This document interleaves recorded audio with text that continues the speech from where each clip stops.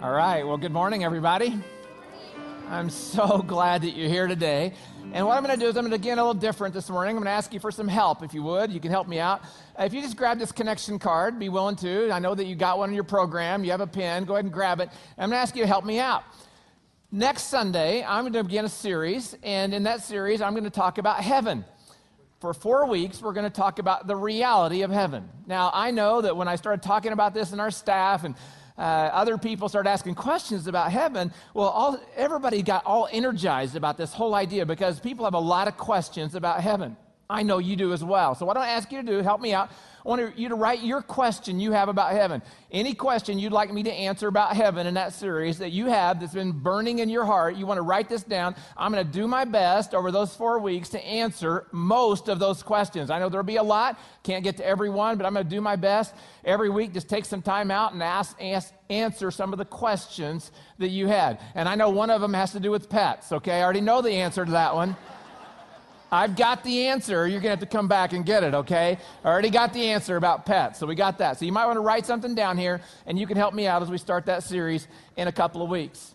Okay, so millions and millions of people, no exaggeration here, are gathering together this weekend to celebrate the greatest event in history, the resurrection of Jesus Christ, the greatest event in history.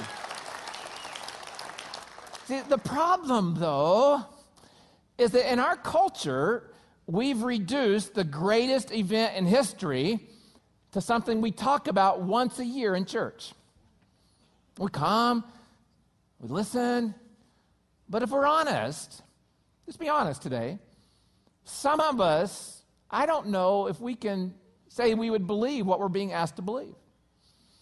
Some of us, we don't buy what we're being asked to buy. Now, how do I know that? Well, here's how. I'll be real honest. I know that because some of you won't be back next week. Let's be honest. Just honest. Some of you won't be back next week, so we're not really buying the whole idea of the resurrection. Another way that I know that some of you just give the resurrection lip service or a head nod, like, yep, the resurrection, yep, that's why I'm here, the resurrection, is I know that you do that.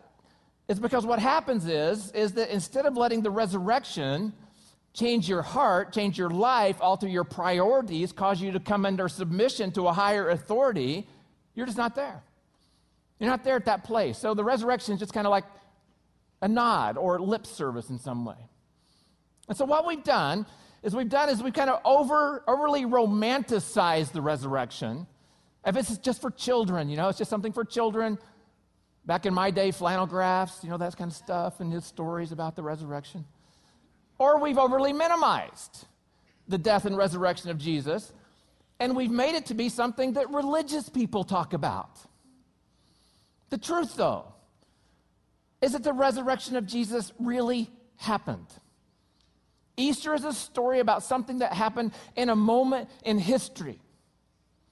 So right up front today, I just want us to get everything clear about this. There is nothing religious about Easter at all. Easter is about an event. On Easter, we're not here to celebrate a good teacher. On Easter, we're not here to celebrate a philosophy or a worldview. We're not here to celebrate religion today. You see, Christianity was not birthed around the teachings of a leader, of a religious leader. Christianity was not birthed because people were looking for another answer to the questions of why do I exist and what's the purpose of life and why is there pain? Christianity was born the day a dead man came back to life. That's when Christianity was born. It was born on a day that something happened in history, on earth, in a city that you can go to today. That's when Christianity was born. So on Easter, we celebrate an event that actually happened. We believe that Jesus Christ actually came out of a tomb. He came out of that tomb. And see, as we choose to make that the basis of our reality, it's at that moment when we come alive and we wake up to this whole idea of what the resurrection event is for us. So what I'm going to do today is I'm going to talk about how the resurrection impacted the lives of those who experienced it on the first day, And then I'm going to talk about how the resurrection can impact our lives in our day. So if you haven't taken your message notes out, you can go ahead and do that. You can follow along. They say awake on the top. All the Bible verses I have will be here. You can use these to take notes. If you wanted to, you can doodle, draw pictures of me if you want. I don't care. So you can have this out. If you have your Bible, turn to John chapter 20, because I'll be looking at John chapter 20 quite a bit today as we talk about this reality. At the top of there, it has a verse that Pastor John read to us a few moments ago, 1 Peter 1:21. Peter writes, "Through Christ you have come to trust in God, and you have placed your faith and hope in God because he raised Christ from the dead and gave him great glory." So what I want to do is I want to look about how the resurrection changes everything by looking at how it changed those who knew him best in that day. So we got to kind of set up the scene, got to tell the story a little bit here. It's Friday. Jesus and his disciples are out and about town. Judas comes up. Judas comes and plants a kiss on Jesus. At that moment, the Roman soldiers come and they take Jesus and arrest him. At that moment, everything starts going downhill for the disciples. Immediately, they look around, they say, hey, we better get out of here. We're going to be arrested too. And so they run and they hide. They hide and leave Jesus alone at that moment. In the middle of the chaos that's going on, because Jesus is then taken to a court where he's going to go through several hearings and trials during the night. In the middle of all the chaos, you can imagine how wild it is at this moment as they're, cheering and jeering against Jesus, and his followers are on the side. What's going on? What's happening? Well, in the middle of that, some of them kind of snuck back in, and they're sitting on the outskirts, and they're watching, and they're kind of seeing what's happening because they're in shock about what's going on. They're sitting there, and they watch as he goes through his trials. Unbelievable what they're seeing is that one that they've been following is he's beaten, he's flogged, he's spit on, he's ridiculed, he's subjected to humiliation. They watch as all this is happening, and then they watch as he's pronounced guilty by Pilate, and then he's carried out and led out to carry his cross to his crucifixion. And they look at that and they see that. And they're just in shock as they continue to watch as he's carrying his cross, and he's stumbling and he's bleeding and he's in agony and he's not going to make it. They can tell. They're watching from the sidelines, and then he drops, and then they grab someone, the Roman soldiers grab someone from the side and they pull him in and they ask him to carry the cross, and he carries the cross, and Jesus is stumbling all the way to Golgotha, and they're just in disbelief. They can't believe what they're seeing. And they watch as Jesus is laid across the cross, and then they just in agony, they listen to every nail, hammer, as it nails his hand into his hand. In agony, every blow, and in his feet. And they watch as the cross is lifted up and slammed down, and Jesus' body just shakes. And they're weeping. They can't, what's going on? What's happening? How can this be? And they looked as he was mocked, he was defiled, spit on. And they just can't believe what's going to happen next. He gave up his last breath. He didn't even bring himself off the cross, which he could have. He gasped. And they watched as the sword was thrust into his side, and water came running out, and they knew that he really was dead. And they're standing at the side, at the back of the crowd, and they watch then as Nicodemus and Joseph of Arimathea, they come and they take Jesus off the cross, and then they follow along as they take his body to the tomb where they're going to bury him, and they're still standing back because they can't believe what's happening. They're afraid someone's going to see them, that they would be arrested too, and the same thing would happen to them.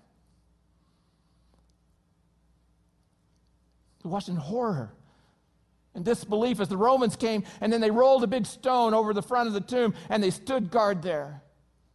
And they're watching the whole thing from the sidelines. This is not the way the story's supposed to go. Jesus was the Messiah. He's the one we gave our lives for. He's the one who made promises. He's the one who said he was from God. How could he die a death of a common criminal? What have we given our lives to? Was this all a farce? What do we do now? We're afraid for our lives. And they leave. They don't know what to do, and they're cowering together in different corners throughout town. And then on Sunday, they hear rumors that the body is gone. And some folks say an angel appeared and said that he's been risen again. He's been raised from the dead. Others were afraid that the plan There was a plan made by the Romans that they took the body and they're trying to draw the disciples out of cover so that they could arrest them and that they could kill them as well. So on Sunday evening now, after the rumors and still in fear, the disciples are gathered in a room and they're huddled together wondering, what's going to happen to us now?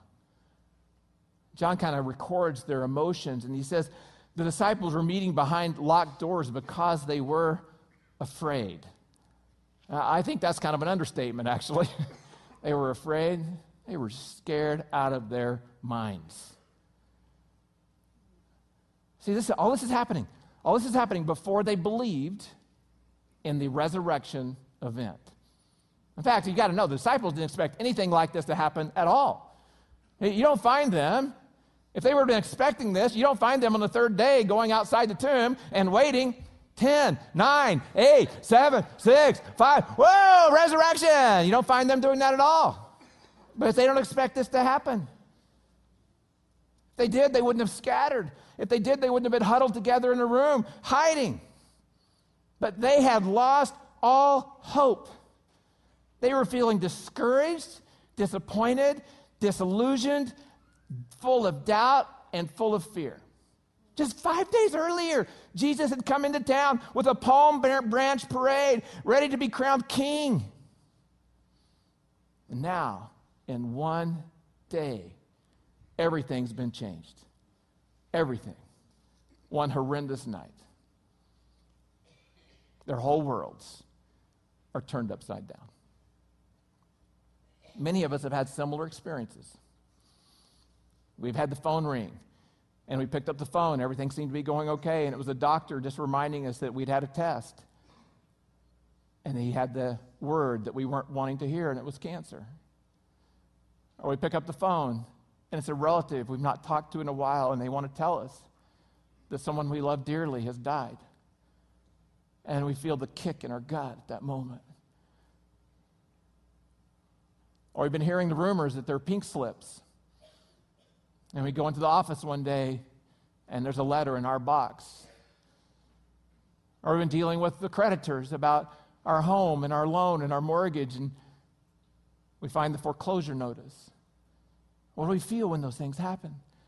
Or we have the miscarriage for the pregnancy, for the baby that we've been longing for, or we just end up in infertility then. We're told we'll never be able to have a child. Some of us have children who are off track. Some of us have loved ones who struggle with addictions, and we find out that they're in their addiction again. What happens when those moments come? See, we all experience similar feelings that the disciples had. One moment, life is going one way, and in a blink of an eye, things are changed, and it's different. And our hopes seem to be taken away, and honestly, we walk with a limp, trying to make sense of the situation. When you think about these disciples, that Jesus is dead, and they're hunted down as criminals, fugitives, cowering in fear. But then, something happened. Something happened to change them and would change all of history. They were visited by the resurrected Jesus. He visited them. He came to them there in that upper room. Now, I'm going to read to you some verses from John chapter 20. They won't be on your message notes. They'll be on the screen. It tells the whole story here. The disciples were meeting behind locked doors because they were afraid of the Jewish leaders. Suddenly, Jesus was standing there among them. I love this understatement here. Like they're cowering in fear, and there you know, Jesus is right in front of them. I don't think it would be like suddenly. It'd be like, holy cow. There's Jesus right there. And then he says, because this was such a shock to them and because they were under so much stress and they were hopeless, his peace be with you. And as he spoke, he showed them his wounds and he showed them his side. And they were filled with what? Joy. They were filled with joy when they saw the Lord. And he said it again. He says, peace be with you. As the Father has sent me, so I am sending you. Can you even begin to imagine what they felt? Well, Ruth Dillow can. 20 years ago, Ruth Dillow gets a call. The phone rings. She picks it up. It's the Pentagon. Her son, Private First Class Clayton Carpenter, had been killed by a landmine. Instantly, she felt her breath be taken away. Her heart just stopped for a moment. She hangs the phone up in disbelief, can't even fathom what she's just been told.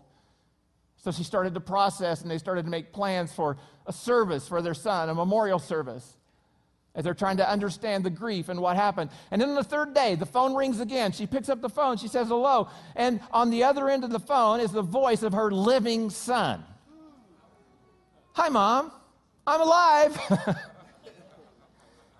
It turns out the Army had gotten the whole thing wrong.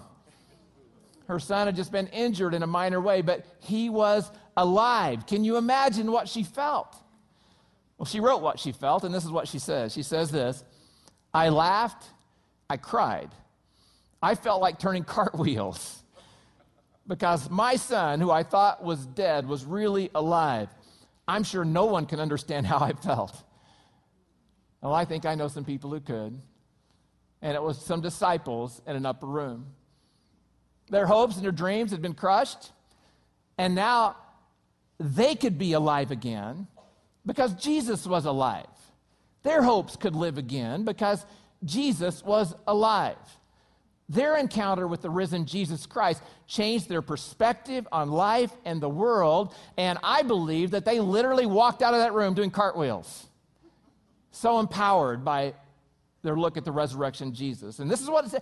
Later on, if you read the book of Acts, and I challenge you to do this sometime, and look about how many times that the disciples talked, they talked about the resurrection of Jesus, and every time they spoke, and then other people would listen to that. In Acts 4, they actually had healed a man, and then this is the commentary about Acts 4 that I put there on your notes, Acts 4, 13 and 33. It says, the members of the council who watched this healing that had been done by the disciples, they were amazed when they saw the boldness of Peter and John, for they were ordinary men. You might just underline that, ordinary men. God uses ordinary people with no special training. They also recognized them as men who had been with Jesus. Would you underline that, been with Jesus? I'm going to come back and refer to that later on in my talk, been with Jesus. The apostles testified powerfully to the resurrection of the Lord Jesus, and God's great blessing was on them all. This is the same Peter, this is the same John, who had been cowering in fear in the upper room, even Peter had denied Jesus, and suddenly they're courageous. Suddenly they have a new boldness. One minute they're defeated, the next minute they're dynamic. One minute they're having a pity party, the next minute they're out taking on the world. One minute they're crushed, and the next minute they are confident. They have a new confidence. So you have these people who were afraid for their lives, and they had gained this brand new confidence that was literally unshakable in the face of danger, death, opposition, and even martyrdom because of their encounter with the resurrected Jesus. And they became bold spokespeople for the resurrection of Jesus because they'd had an encounter with the one who was alive. And they became transformed, they became confident, they became powerful, they became courageous followers of the resurrected Jesus for the rest of their lives. And they literally changed the world. Literally, because they believed. Okay, that's their story. What about us?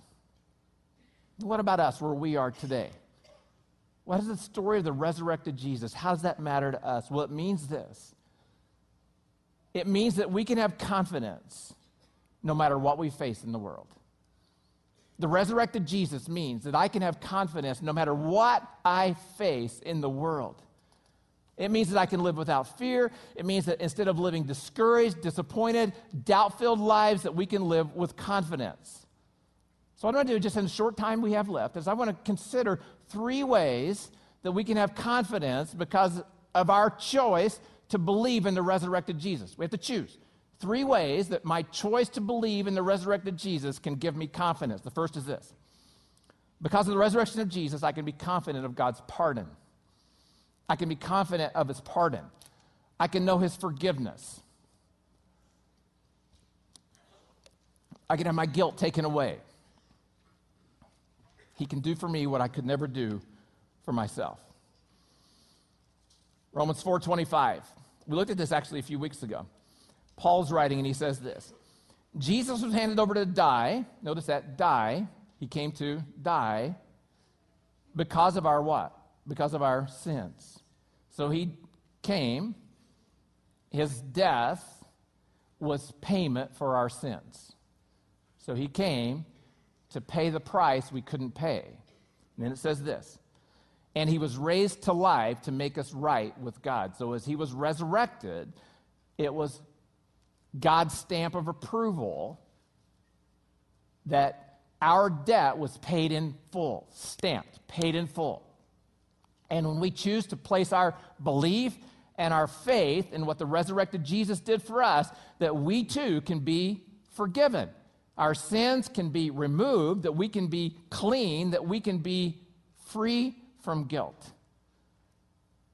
Peter writes about this, and he says, it is by his great mercy that we've been born again. Because God raised Jesus Christ from the dead, now we live with great expectation. So the first benefit is that we can be forgiven, and that gives me confidence, and then the great expectation leads us to the second one, the second idea, and that is that we can have confidence, and we can be, the resurrected Jesus helps us be confident of God's promises, the promises that he gives us. And what I decided to do today, so I think there's kind of two ways that we can look at the promises, and I want to use two examples to help us to realize how God's promises take care of all the issues, all the areas, whatever your issue, whatever your story may be, whatever it is that you're discouraged about, wherever you need hope, God's promises covers everything.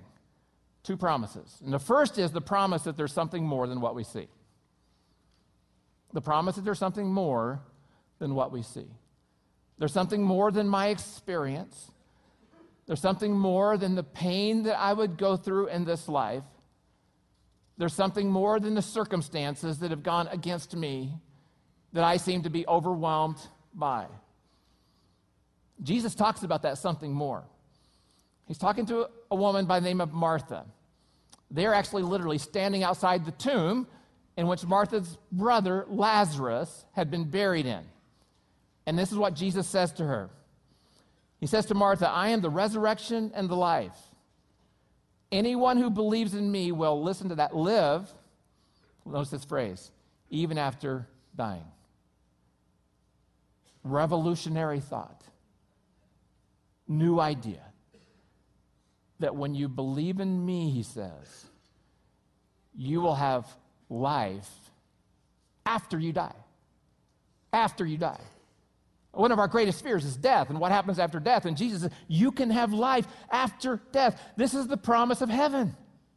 This is the promise of existence, that because of the resurrection, this life is not all there is. I have something more I can look forward to. I have something more that I can fix my gaze on. And it's not just my problems, it's not just my difficulties, it's the promise of heaven. And those who've chosen to place their belief or their faith in the risen Christ have a guarantee that this is their eternal destiny. Last Easter, my dad died. Last Easter Sunday. About 2 months ago, my wife's dad died. And so we have both stood beside open graves with caskets twice this year. My parents, my dad, Oklahoma. It's one of those days, the plains, the wind's blowing, just blowing through, and we're gathered beside this, out in the middle of nowhere, this grave and the casket beside there. Kim's dad. We were in Orlando, where they are from. Military funeral, totally different scene, totally different situation. Open grave, casket. And what both of us said, and what gave both of us hope, is that we knew without a doubt that our dads were not in those boxes. We knew where our dads were.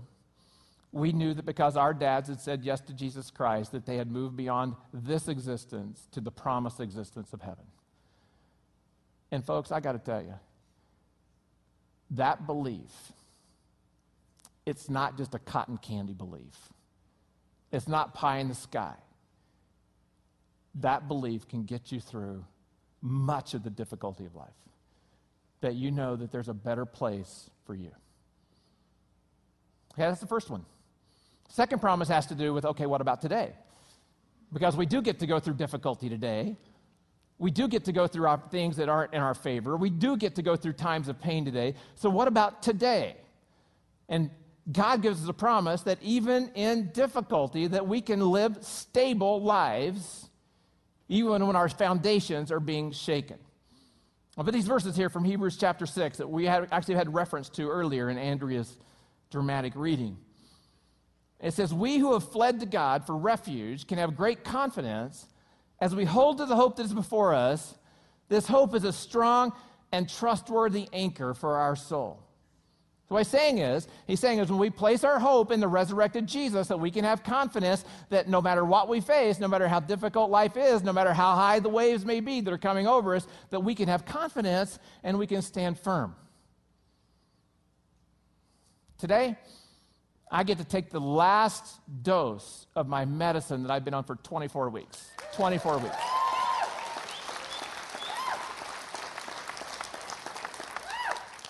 Last dose. 24 weeks for my treatment for my hepatitis C, and we're still praying for what God has in plan, what he has in mind. Now, I've had to rely on these verses a lot in the last 24 weeks. Just the medications that I've been on, the way I verbalize it is it's chemically induced psychosis. That's how I verbalize it. My family would agree. My staff, too. Add to that, it comes with this mixed bag of tremendous fatigue, depression, at times, overwhelming anxiety. And then the hardest thing for me is brain fog that just, I can't even think sometimes. Or remember what I was doing from one moment to the next. That even taking the medicine had to be regimented down so I didn't forget it. Well, this has been a faith journey, you got to know. But I've had to rely on God's promises, and especially this one, and I've had to rely and gotten to rely on God's people who've helped carry us through this season. But these verses didn't just become real for me in this season. These verses first became real to me in 1988. In 1988, my wife and I were in a car. She was killed in an accident that we were in, a head-on collision. That shock when the chaplain came into the hospital room to tell me that she had died. So here's kind of how I felt. Kind of felt like we'd been on a cruise. And it was a wonderful cruise. It was a great cruise ship, and we were happy, and we were headed for our destiny, whatever that destiny would happen to be. And a storm came, and I was close to the edge, and before you know it, I'd been thrown overboard. And the seas were raging, and I was trying to find my way, and I felt like I could barely breathe as the waves were coming over the top of me, and I was wondering how I was going to survive. And then I told a friend about this, how this is so meaningful to me. I saw a buoy, and that buoy had the name of Jesus on it. And what I knew is I had to make it to that, and I made it to that and hung on for dear life. Because that kind of loss, that kind of grief, you wonder sometimes if you're going to sink, you don't know if you can even swim. And you're tempted to drown your sorrows. You're tempted to hide. You're tempted to run. But I knew that the only hope I had was to hang on to Jesus. And you know what? It doesn't matter what we go through. We may have issues that are big. We may have issues that are little. The only hope we have is for you and me to hang on to the risen Jesus, to know that he's with us. And that's really the third idea I want to talk about. The third idea that we can hang on to, that can give us confidence, is because of the resurrection, I can be confident in God's presence with me. That he is always with me, that I'm never alone. Remember, I had you note earlier about Peter and John that when it was talking about them, it said that they had confidence, and that confidence came because they had been with Jesus. They had been with him. It wasn't that they had changed their worldview. It wasn't that they adopted a new system of philosophy. It wasn't that they had had some spiritual guru come to them. It wasn't that they had become part of a new religion. It was that they had been with the risen Jesus.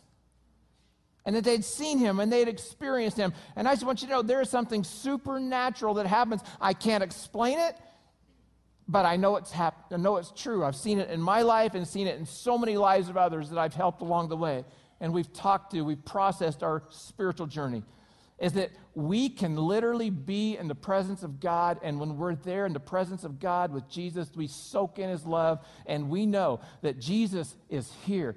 The Lord is in this place. The Lord is with me. He will never leave me. He will never forsake me. He's always there, and everywhere I go, I have him with me, and I'm never alone, no matter what I face. Look at what Hebrews says. Or actually, before we get there, Matthew 28. Now, this is really cool. I had not seen this until this week when I was really studying this. Okay, just think about this. Jesus has died. All hopes are crushed. All, dreams are gone. Jesus comes back, and now Jesus makes this statement. Imagine how much hope this gave them when he made this statement. He says this, and be sure of this, I am with you always, even to the end of the age. I will always be with you. And the resurrection is proof that I'll always be with you. You can count on that. And then God says it himself in Hebrews 13. He said this, I will never leave you. I will never abandon you. So we can say with what? Confidence, the Lord is my helper, so I will have no fear. What can mere people do to me? So we can have forgiveness. We can have hope because of his promises. And you know what? Because of his presence, we can have security and we can know a love that never ends. The love that many of us are looking for. So what's a response? I just want to give you a one-word response today. And that is believe. I wouldn't ask for anything else. Believe. That you would believe in the resurrected Jesus and what he makes available for you. One of the most famous verses in the Bible and actually in our culture is John 3:16. It's on your notes. I was actually going to read it, and then I remembered a video I'd seen earlier this year of some kids reading John 3:16, and they do a much better job than I can, so let's watch this. John 3:16. For God so loved the world, The whole world. everyone, Anyone. that a lot of people, that he gave his one and only Son, his only Son, That whoever believes in him will not perish, but have eternal life. Oh.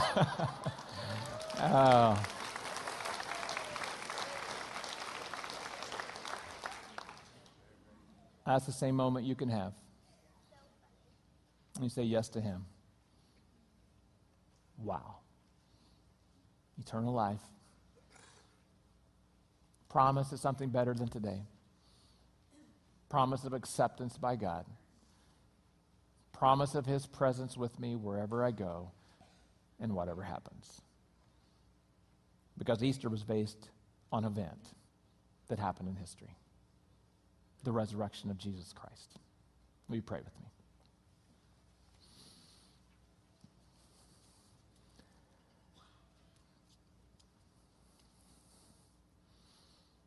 I just want to give you an opportunity today to make that faith statement, that response, that word, I believe. Today to say that you would believe in the resurrected Jesus and what he made possible for you. I'm going to ask today that if you've never done this before, that you would be willing today to transfer your trust, whatever it is that you're trusting in, whatever it is that you've been adhering to, whatever it is that you've been believing, that you would transfer your trust today to the resurrected Jesus. He's not asking you to join a religion. He's not asking you today to change your worldview. He's not asking you to find a new teacher. He's asking you to believe in him as the resurrected one. Now, if you want to do that, you can pray with me something like this. Say, Jesus, as much as I understand this today, I choose to believe in you. And Jesus, I know that I got to tell you, I've done wrong. I can't deny that. I've sinned. And I just want today to appropriate in my life the gift of freedom, forgiveness, because you died for me. I want to be forgiven, Jesus. And Jesus, today what I tell you is I'm going to walk with you the best I can. Show me how. Help me to know. Help me to adopt a biblical worldview into my life. Help me to learn what it's like to be in your presence all the time. And God, I pray for all of us as we walk through difficulties today, even right now,